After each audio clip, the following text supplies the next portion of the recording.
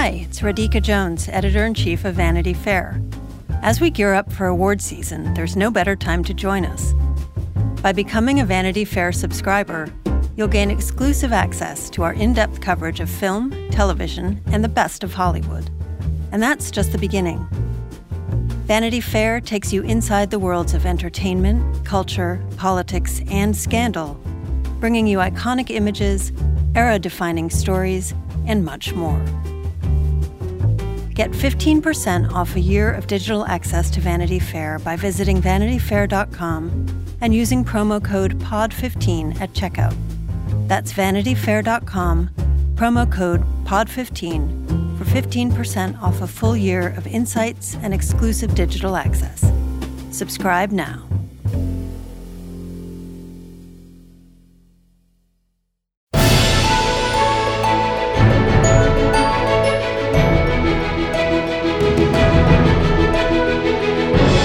Hello and welcome to Little Gold Men, the award season podcast from Vanity Fair and Panoply. I'm Katie Rich. I'm here again this week with a second bonus episode of Oscar predictions. We're here with Mike Hogan. Hi, Katie. With Richard Lawson. Hello. And with Joanna Robinson. Hi, Katie. So as he said, this is the second part of our week of Oscar predictions. We're going to kick things off with more of the technical categories and wind up getting into some of the acting categories as well as, drumroll please, Best Picture. But we're going to start with sound mixing and sound editing, which are perennially the most confusing categories for me. Joanna, it feels like you're going to be able to come in here and set us straight once and for all. What is the difference between the two? As far as I can tell. That's a great start to an explainer. Sound editing is something that is a little bit more has to do with what is done on the set or around making the initial sounds for the film, and sound mixing is how you put it all together to make sure that you hear dialogue when you're supposed to hear dialogue, and gunfire, strafing gunfire on a beach, spoiler alert for my pick, when you're supposed to hear gunfire on a beach. So I think there's a considerable overlap here, but you've got like things like your Foley artists, you know, who make like the various sounds. That's in sound editing. And then, sound mixing, I think, has a lot more to do with balance, as you would expect. I just have to like look this up every single year. So I wish they would just rename it, because editing sounds like mixing. Sound effects. Why don't they just call it sound effects or sound creating noises? Something. Best noises. Best noises. Best noises. Best noise maker. All right, best noises. So Joanna, given that, now that you fully understand the difference between the two, you mentioned gunfire on a beach. What are you going with? It's got to be Dunkirk, right? Come on. For both? For both, yeah. I mean, is there a history of different films getting these two different categories? I feel like it's usually the same film, right? It has been known to happen. Last year, Arrival won in sound editing and Hacksaw Ridge won in mixing. Okay. Mm-hmm. And Hacksaw Ridge wound up beating La La Land, which was kind of a surprise because sound mixing is the category where musicals can win a good bit. Les Mis won in that, Slumdog Millionaire won, kind of for the way that they're balancing like live sung on stage dialogue with the music, you know, just the idea of like being able to hear the singer over the music. But yeah, so war films are not a bad bet in any given year. When one guy is recording all the bullet sounds in 70 millimeter, it's very hard to beat. It gives him a real edge. I wound up splitting. I went with Dunkirk for sound editing because that's one of the, the creation of the effects, like you're saying, the gunfire. And then I went with Baby Driver for sound mixing. I think I said in the last episode that it feels like kind of a spoiler in the tech categories and the way that it's balancing the music with the sound effects, with the dialogue. There's a lot going on in that movie. And I don't know. It feels like it could sneak in there. I agree that if anything was going to spoil this, it would be Baby Driver. I just think that this is where they're going to be like, sorry, Chris, you made an amazing film. That's probably an all-time classic. So we'll give you some technical awards there. But seriously, did he do it all analog? Like, was it similar to the filming where he did, or is it just like normal digital? That's a great question. I mean, I'll have to see what I can find. I mean, it's impressive sounding regardless. Although you can't hear Tom Hardy, which is a consistent problem in Christopher Nolan movies, which is part of the sound mixing. It's one of the things that consistently annoys me about his movies, but I don't know what the professionals would say about that. Yeah, the sound mixing in Dunkirk is deliberately, I feel like, kind of like drowns out dialogue and stuff like that. It was just kind of an arty choice. So I don't know, maybe. 4 of these involve some kind of action on a beach, by the way, these movies. Baby Driver's the only one that doesn't. If you want to learn more about this, Variety does have a piece on how Nolan captured the sounds of the battle. I'll just read the lead, which says movie audiences assume that the sounds on the screen were recorded during filming and that maybe a second person added big effects like explosions. In truth, that's both the misperception and the goal. So anyway, that's a teaser for this piece over on Friday if you want to read about it. So Mike and Richard, what are you guys going with? I am going to go with sound editing, Dunkirk, and sound mixing, Dunkirk. Yeah, I'm the same, but I like your Baby Driver thing. I'm going to think about that, sleep on that one. I like the Baby Driver idea. Yeah, I'm not even sure if that's going with my heart. It's just kind of, hoping for a little bit of intrigue in these early categories announced in the night. Dunkirk also has, am I misremembering? Doesn't it have, that's in the score, isn't it? The ticking sounds? Like you hear. Yeah, yes, yeah, I think that's the score. Okay. Which we'll get to shortly. But first up is original song where, Richard, I believe you wrote and performed This Is Me from The Greatest Showman, right? Yeah, that's right. So I'm going to go out the show. I got to get fitted for a tux. It's really exciting. It's a sparkly tux, right? Yeah. With a big top hat? Yeah.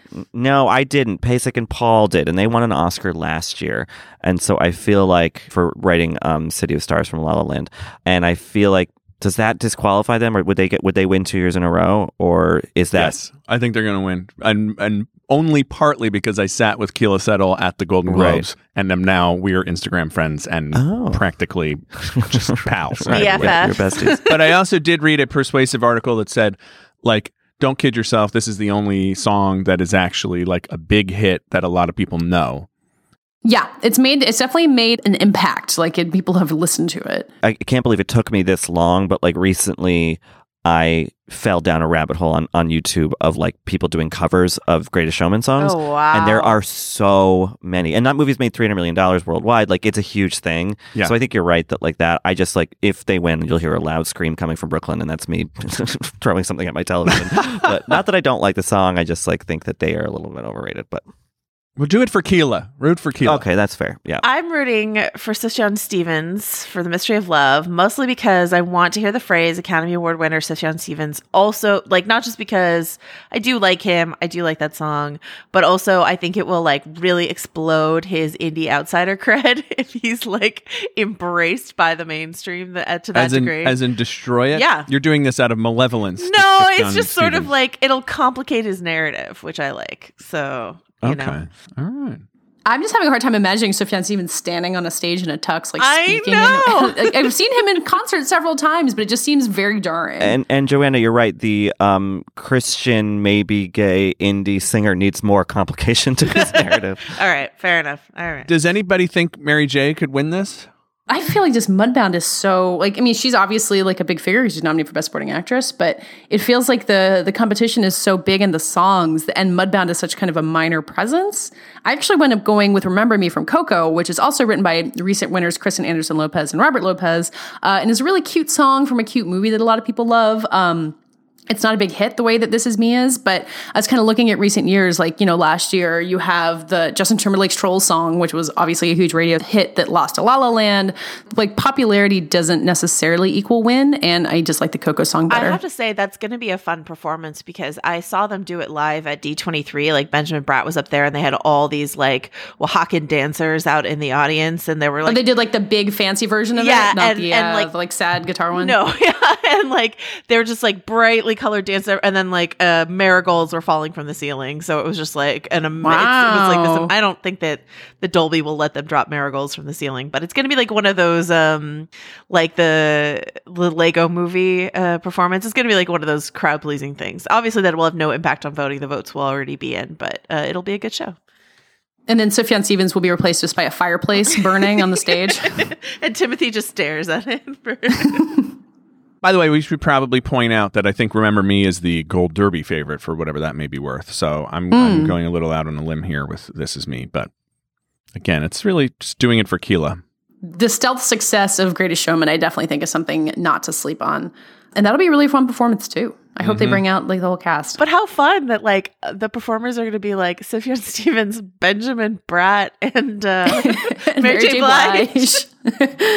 And yeah, I hope Diane Warren just makes her way up there somehow.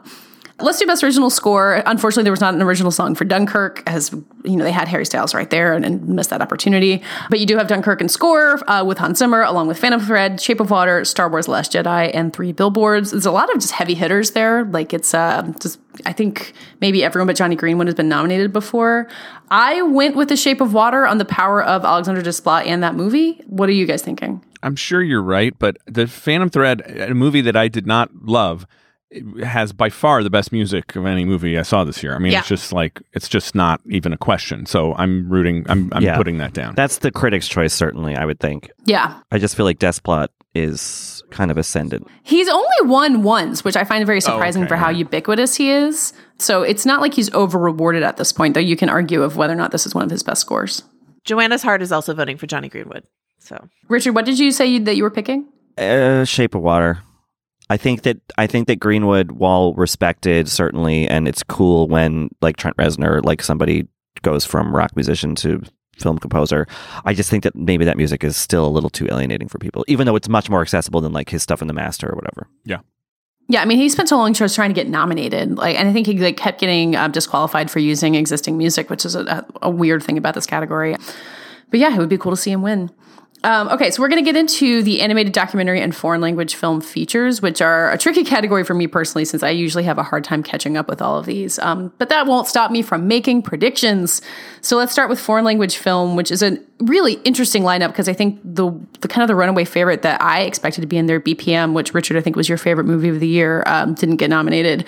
So we have The Fantastic Woman, The Insult, Loveless, On Body and Soul, and The Square. I'm really at a loss. I need you guys to tell me what to predict. I'm pretty sure it's between A Fantastic Woman and The Square. Loveless is right. Unbelievably dark Russian film about people who are straight up awful. And I don't think that's that Oscar friendly. The Insult is quite interesting, but maybe a little bit simplistic, a Lebanese film. And the On Body and Soul is fine. But I think that The Square is super, super interesting. Swedish film about a guy who's like a chief curator at a big museum. Yeah. And basically it's a series of, among other things, it's a series of set pieces kind of exploring like the bystander effect. And the filmmaker talked to Emma Stefanski on our team for our special awards issue. Because it seems kind of misanthropic in some ways. That one after another, you have these set pieces where people are in a situation, they don't know what to do, they could help somebody, and they don't, basically. Yeah. And he said, which is interesting, he's like, we blame people, but ultimately, like, we're herd animals and we're scared. So that's what the film is about. It's dark, but really, really interesting, very funny at times, has Elizabeth Moss in it, so a little star power.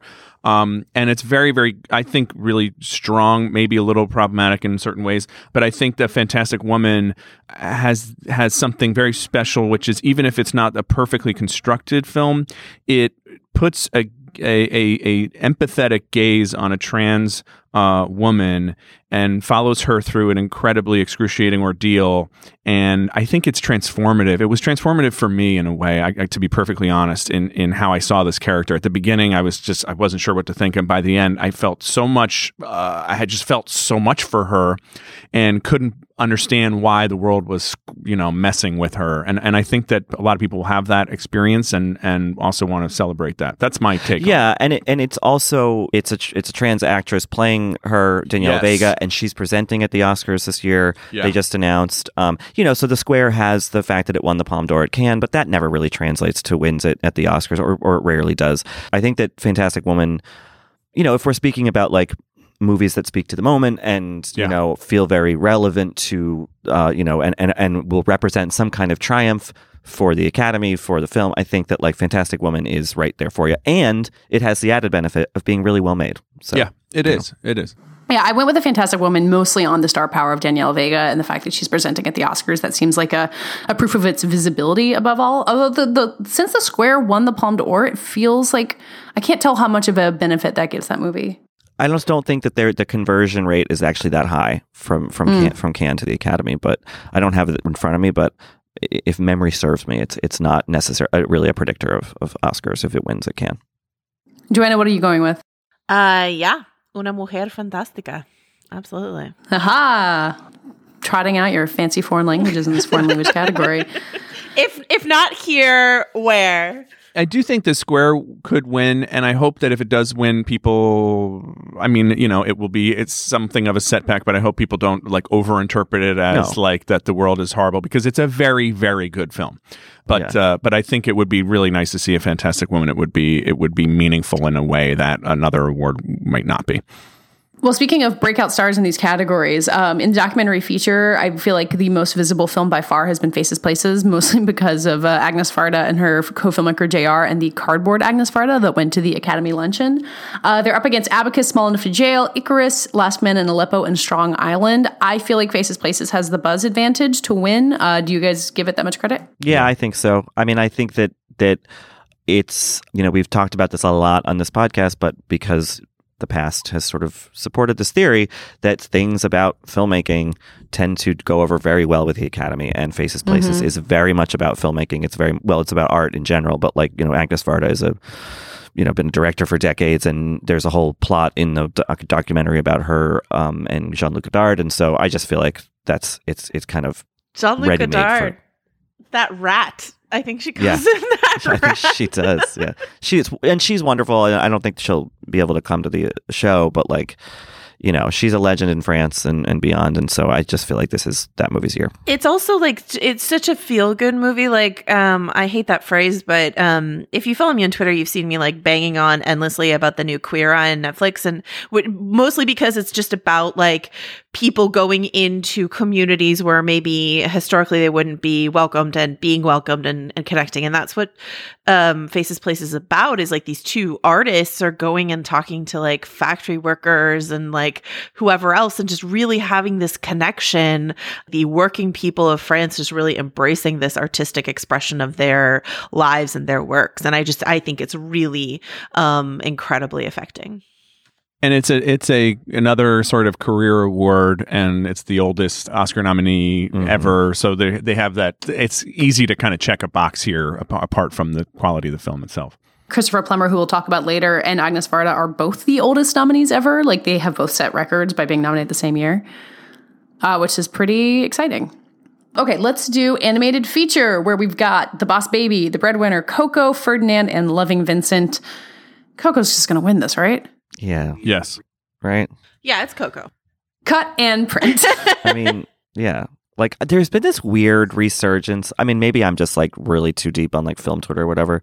Like, just like this, like, actually Boss Baby is good thing. I watched Boss Baby. I did not think it was bad. The animation was way more interesting than I was expecting. I read one article when it was coming out about this long thing by Darren Freinish at EW, who's a brilliant writer, about how it was basically just like this emblem of like capitalist moral rot in America. So like my opinion of the movie was swayed early on. So I don't know. I haven't seen it, to be honest. So, but yeah, I think Coco.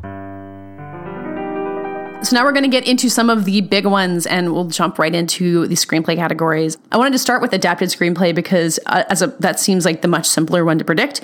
You've got Call Me By Your Name, The Disaster Artist, Logan, Molly's Game, and Mudbound. And I think, as we talked about earlier, the reason that is kind of a surprising list is because it was basically Call Me By Your Name, and then no one really knew what was going to get nominated.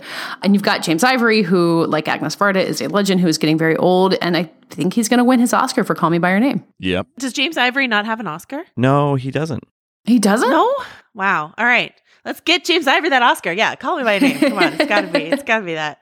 My Sufjan Stevens wishes aside, I think this is gonna be like the award for Call Me By Your Name, right? To like honor the whole movie. That Michael Stuhlbarg speech alone. I mean, we talk about the performance, but also like the content of the speech. It is a beautifully constructed film. And does seem to stand way out in this particular group. Remember when The Disaster Artist was like potentially going to win awards? Oh, yeah, I think I feel like it was definitely in a lot of people's like 10th and 11th spot for Best Picture, and it got its nomination. And then you have Logan, Joanna, your beloved Logan, made it in there, but that like many of these feels like the nomination is the reward there.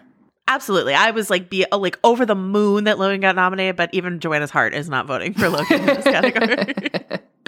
Okay, so let's move on to adapted, which is truly the most crowded, I think, of all of them. You've got The Big Sick, Get Out, Lady Bird, The Shape of Water, and 3 Billboards Outside Ebbing, Missouri. And yes, that is 4 Best Picture nominees up against The Big Sick, which is so charming and small. And I think I keep saying in another year might be able to win here. But I don't know. This like Best Picture has proven really difficult to predict. Does anyone feel confident about what's going to win here? Yeah, it's going to be 3 Billboards, I think. I just think he's won a lot of things. And people like that movie. They like him. You know, there are some people who see that movie as speaking to the moment with, you know, women fighting back against bad systems. So I feel like if we're talking about movies where like screenplay categories are their best chance of winning, like Call Me by Your Name, I feel like, I mean, obviously Frances McDormand is going to win something, but like, And Sam Rockwell. oh God, that's right. So like maybe, I don't know. I still think it's going to be Three Billboards. I think Get Out. I think Get Out because I just think it's too. I think there is enough of a like question about whether this movie, you know, speaks correctly to the time or not, that it's going to hurt its chances. I could be wrong, obviously. There's questions about Three Billboards, whereas you think Get Out, there's no question about it. Yeah, I mean, Mike may disagree with me when we get to our final category in this episode, but I think this is another case of like, this is the award for Get Out. Like, that's what I think. It could be, but I think that, and look, Get Out has its own set of challenges. All these films have their own set of challenges, and Get Out's it's a genre that doesn't usually win. And I do think people feel that it's not the most tightly constructed third act in the history of cinema.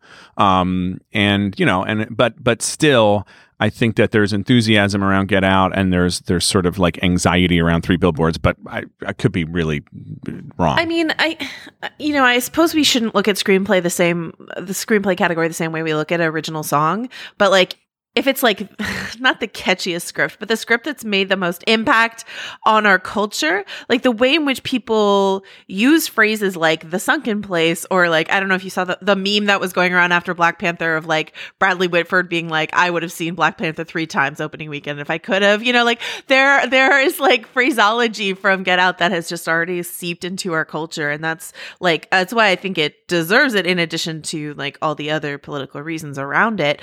Richard may be right. McDonagh is first and foremost in my mind a writer, so it like seems odd to me that McDonagh wouldn't, you know, and usually his scripts are so incredible, you know, in as far as use of language and stuff like that. Three Billboards just, we know, didn't work for me. But and when Nicole Sperling talked to Academy members about the film, they were like, hey, we're not blaming Frances McDormand or Sam Rockwell for the script. Like, the issue is the script.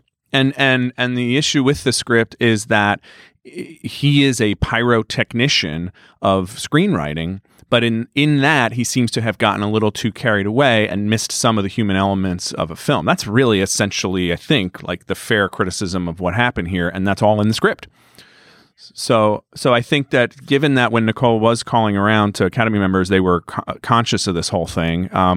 That's why I think that ultimately it would be weird if they then went and said, this is our favorite this is our like historic go down in history screenplay of the year, but maybe they will. Guys, Richard literally persuaded me to cross out Get Out on my ballot and go with Three Billboards. Just because I think the preferential ballot has convinced me that Three Billboards is going to really be dinged in Best Picture, but that doesn't exist in the screenplay category. And I think, Mike, you're totally right that there's a lot of Academy members who are aware of the problem in the script, but there's a lot of love for this movie, as proven by Frances McDormand and Sam Rockwell winning. And I think without a preferential ballot and a screenplay to kind of shake it out, I think it's just going to get the most votes. And especially because, you know, you can imagine people who love Get Out also loving Lady Bird or The Big Sick, and those, you know, they're not being like a strong one to put yourself behind in there.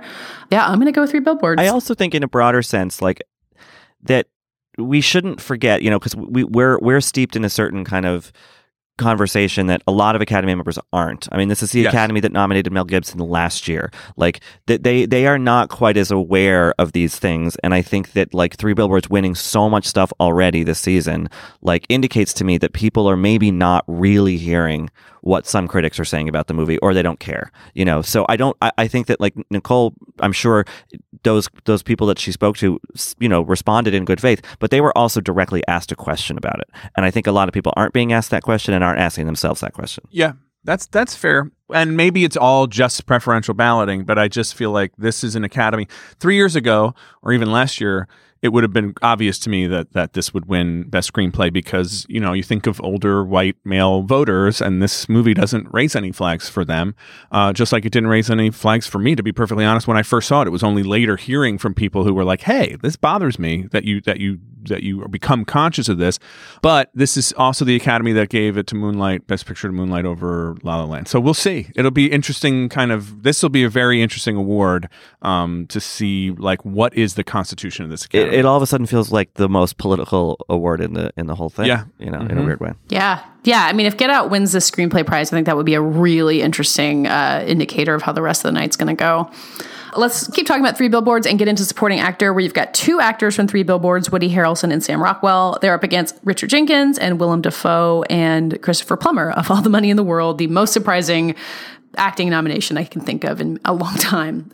Sam Rockwell has sewn this up over the last couple months, even though we kept saying Willem Dafoe had it all locked up. I don't think anything's going to change. I think it's Sam Rockwell. Joanna, I know you love Sam Rockwell and don't love him in this movie. Are you coping with your feelings? I love Sam Rockwell. I do not love him in this movie. But I'm going to go with Willem Dafoe.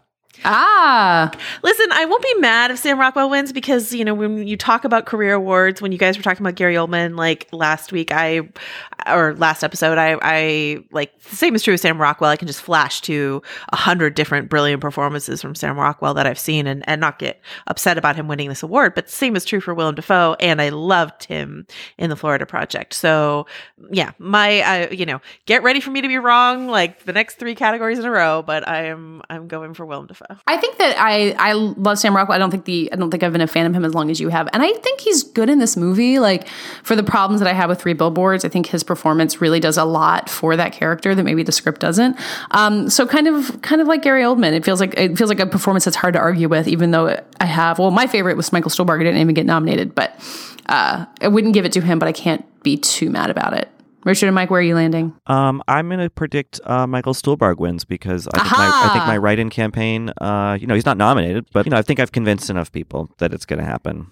But if for some reason that doesn't work out, I think there is a potential for a Mark Rylance beating Stallone surprise here, but I just don't think that everything I know about Stallone's standing in the industry is not. I don't think that like Sam Rockwell has any issues in that regard. So like I think he'll probably. Well, everybody loves Sam Rockwell, right? Yeah. I mean, he's just like the nicest guy in show business. Apparently, I don't know him or haven't met him, but that's what people say. And I also think at some level, this is going to depart from woke orthodoxy, but I think that what Hollywood sees in this performance and even in this film, white Hollywood maybe, is that in order for us to fix this total screw up of our society, we're going to have to find a way to forgive and redeem and work with people who disagree with us like fundamentally on things and may appall us and we find like revolting. And so to the extent that the performance and the role is a hopeful signal that like, hey, people can be really bad, but they also have the potential for good. There is a kind of a hopeful, optimistic aspect of life there, even if I do think that the critique is valid of how the film handles it. So I think for all those reasons, like he will get it, and Willem Dafoe's incredibly subtle, beautiful, haunting performance will be a nominee and a wonderful nominee. Okay, let's do Best Actress, where again, we've got Three Billboards running through the precursors. That's Frances McDormand. We've also got Sally Hawkins, Margot Robbie, Saoirse Ronan, and Meryl Streep. Again, I have a hard time arguing with a Frances McDormand win or with her performance in this movie as many problems as I have with it. I guess I'm like all the other Academy voters who don't want to blame them for the movie. I wouldn't vote for her, but I do think she's going to win, and I'm looking forward to her speech. I hope she talks about representation in Hollywood again. Wait, what did she say about representation? About how she was talking about her agents? Yeah, she was like, representation matters, long pause, and then started talking about her agents. Was she kidding? I mean, if she was, it was entirely deadpan. It looked like not a joke. I mean, Frances McDormand is a wonderful, smart woman who is politically engaged. Like, I'm not accusing her of being out of touch. It was just a hilarious coincidence of phrasing that just seemed odd. Yeah. Yeah. I mean, I never thought I would say this. I'm kind of sick of it. I'm kind of sick of her shtick. But I think she'll win. I wish there was a point. Am I crazy where it looked like maybe Saoirse was going to surge ahead? I mean, she was always in Saoirse's there. my pick. Saoirse surge. I'm pro Saoirse surge. I'm team Saoirse. Yeah, but no, I think that like all signs point to McDormand. And look, it's been 21 years since she won, so it's been a long time. And she's, say what you will about the movie, but she is good in it, and she's one of the best actresses. So I feel like it's not undeserving. I'm curious how often there have been that long of a gap between Best Actress wins, just because actresses, as we know, tend to have much shorter careers than men. So there is something, I don't know if she's breaking a record, and Katharine Hepburn probably did it, but it's encouraging to see that she gets to, step up to the plate like this again. And again, like coming back to the sort of the topical side of it, to whatever extent that is relevant, now the grieving mother is newly relevant after Parkland and all that stuff. So I think that, I think she's going to win. I think it's a great performance. It is great to see 2 wins for an actress 21 years apart for somebody other than Meryl Streep. So I think, I'm not going to be mad at it. Remember when we thought Meryl Streep might win? Like when we all first saw the post, and I mean, she's great in it, and it's hard to argue with it. You New York elites did. Those of us out here on the coast. The media nostalgists among us. But I'm planting my flag for Saoirse. I mean, like, she'll win that Oscar. Stupidly. I don't know when. I hope she doesn't go like the Amy Adams route and get nominated so many times it feels like it'll never happen. But she's what, like 23? I can't believe it's the Glenn Close route. Oh, yeah, I'm sorry. Amy did it second. poor Glenn, overshadowed. Or Annette Bening route, maybe. When Saoirse makes her Albert Nobbs, maybe that will be her opportunity to shine. So let's close this out with Best Picture. We have been talking about it for weeks and months and still maybe don't know who's actually going to win. I'm curious if anyone feels like confident. Like, do you feel like you have got it down and your prediction is going to be right? No. Richard? No, I have no idea. Well, you predicted Greatest Showman, I don't think the Post is going to win. Yeah. Do we all have? Well, my question is, do we all have different predictions? Because we might. Mike, I think you tipped your hand earlier. It sounded like you were going with Get Out. Yeah. And I really don't know exactly why. Was it because Anna is like so into it? Like our LA office has me half convinced about it. Yeah, our LA office, and by the way, they are closer to Academy Ground Zero, and they talk to a lot of Academy members. They say that they're, Rebecca Keegan mentioned this on a previous episode, that there's a lot of enthusiasm for Get Out. Anna Raya, our executive awards editor, had said similar things, that there's a lot of people pushing for Get Out. I think that the 3 Billboards lack of a director nomination says something. I think that The Shape of Water, despite definitely going to win director, does not have massive overenthusiasm. I think Lady Bird similarly, Dunkirk similarly. And when I start to look at the things at the bottom, per Daniel Joyau's, how to actually think about preferential balloting, I think that The Darkest Hour is maybe those votes end up going to Dunkirk or 3 Billboards. But then I think the Post votes could easily go to Get Out, because it's sort of like an inspirational, in other words, just to quickly explain for our viewers, our listeners, in case they don't recall, when a film gets eliminated as a first place possibility, as a winner possibility, the second place votes are then become first place votes for those films. So if I voted for The Post as number 1 and Get Out number 2, then all my number 2 vote becomes a number 1 vote for Get Out. Assuming that The Post would get lower votes, which it will. Yeah. So The Post, Phantom Thread, Call Me By Your Name, those next 3 movies, if they get eliminated, they start to feel like, to me, movies where Get Out is number 2. So I don't know that, and then I think Get Out will have a lot of number 1 votes, because I do think there are a lot of people who really, really want it, and a lot of people who might otherwise have voted for Lady Bird are basically intentionally not splitting, and going like, this is the one that has a chance. That's my assessment of it. But what the hell do I know? That Lady Bird point is really interesting, and I feel like if I were an Academy voter, which I'm not, and probably not a useful exercise, but I think I would do exactly what you're saying, Mike. Is I love Lady Bird; it's my favorite movie, but I think I would probably give my vote to Get Out, because it feels like it's got a chance at this point, which I think even a few weeks ago it didn't feel this confident. I'm not sure where this Get Out resurgence has come from, other than just Universal spending a lot of money on it, but that feels really possible if there are enough voters thinking like we are. And with that kind of introduction, I would like to announce that I am still. Yeah. Is this strictly going with your heart, or do you feel like there's some possibility there? I could concoct some sort of reason why it's a smart move, but I don't think it is a smart move. It's just, like what? Like if you're not going to root for the film you loved the most to win Best Picture, what are you even here for? Richard, what are you going with? I'm just kind of marveling. It's amazing I don't fall prey to more con men in my life, because what Mike just said, I'm convinced. And I was convinced when Daniel came on the podcast and said it was going to be Dunkirk, and I'm like yes, okay. And I think that's reflective of this year, where it's been so up in the air.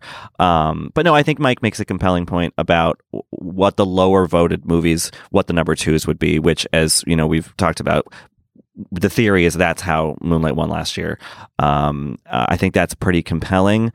It's between Dunkirk and Get Out. I can't even make a prediction right now. I know that's cheating. I actually am going with Get Out too. So Joanna, I'm sorry that we've left you on Lady Bird Island.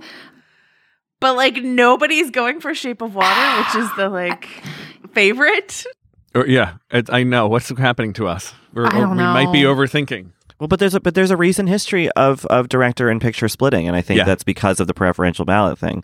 And I think that Del Toro is going to win. So, and I literally have met one person who's like, "Oh my God, I love Shape of Water." Yeah, it's just that's what seems to be lacking. It's clearly there are people who are very enthusiastic about it, but it doesn't seem to have that sort of booming enthusiasm.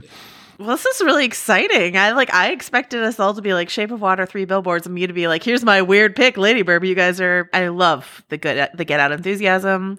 I will stay on Lady Bird Island, but I'm really excited about our probably terrible predictions here. I have become really convinced that 3 Billboards will not win. I think thinking a lot about the preferential ballot in the last few weeks has persuaded me that it's too divisive to get there. And that's a really interesting thing to think of going forward, and to think about how La La Land did that. But I don't know. I guess if it wins, then we have to rethink our wisdom all over again, which is what we did after Moonlight won. So who knows?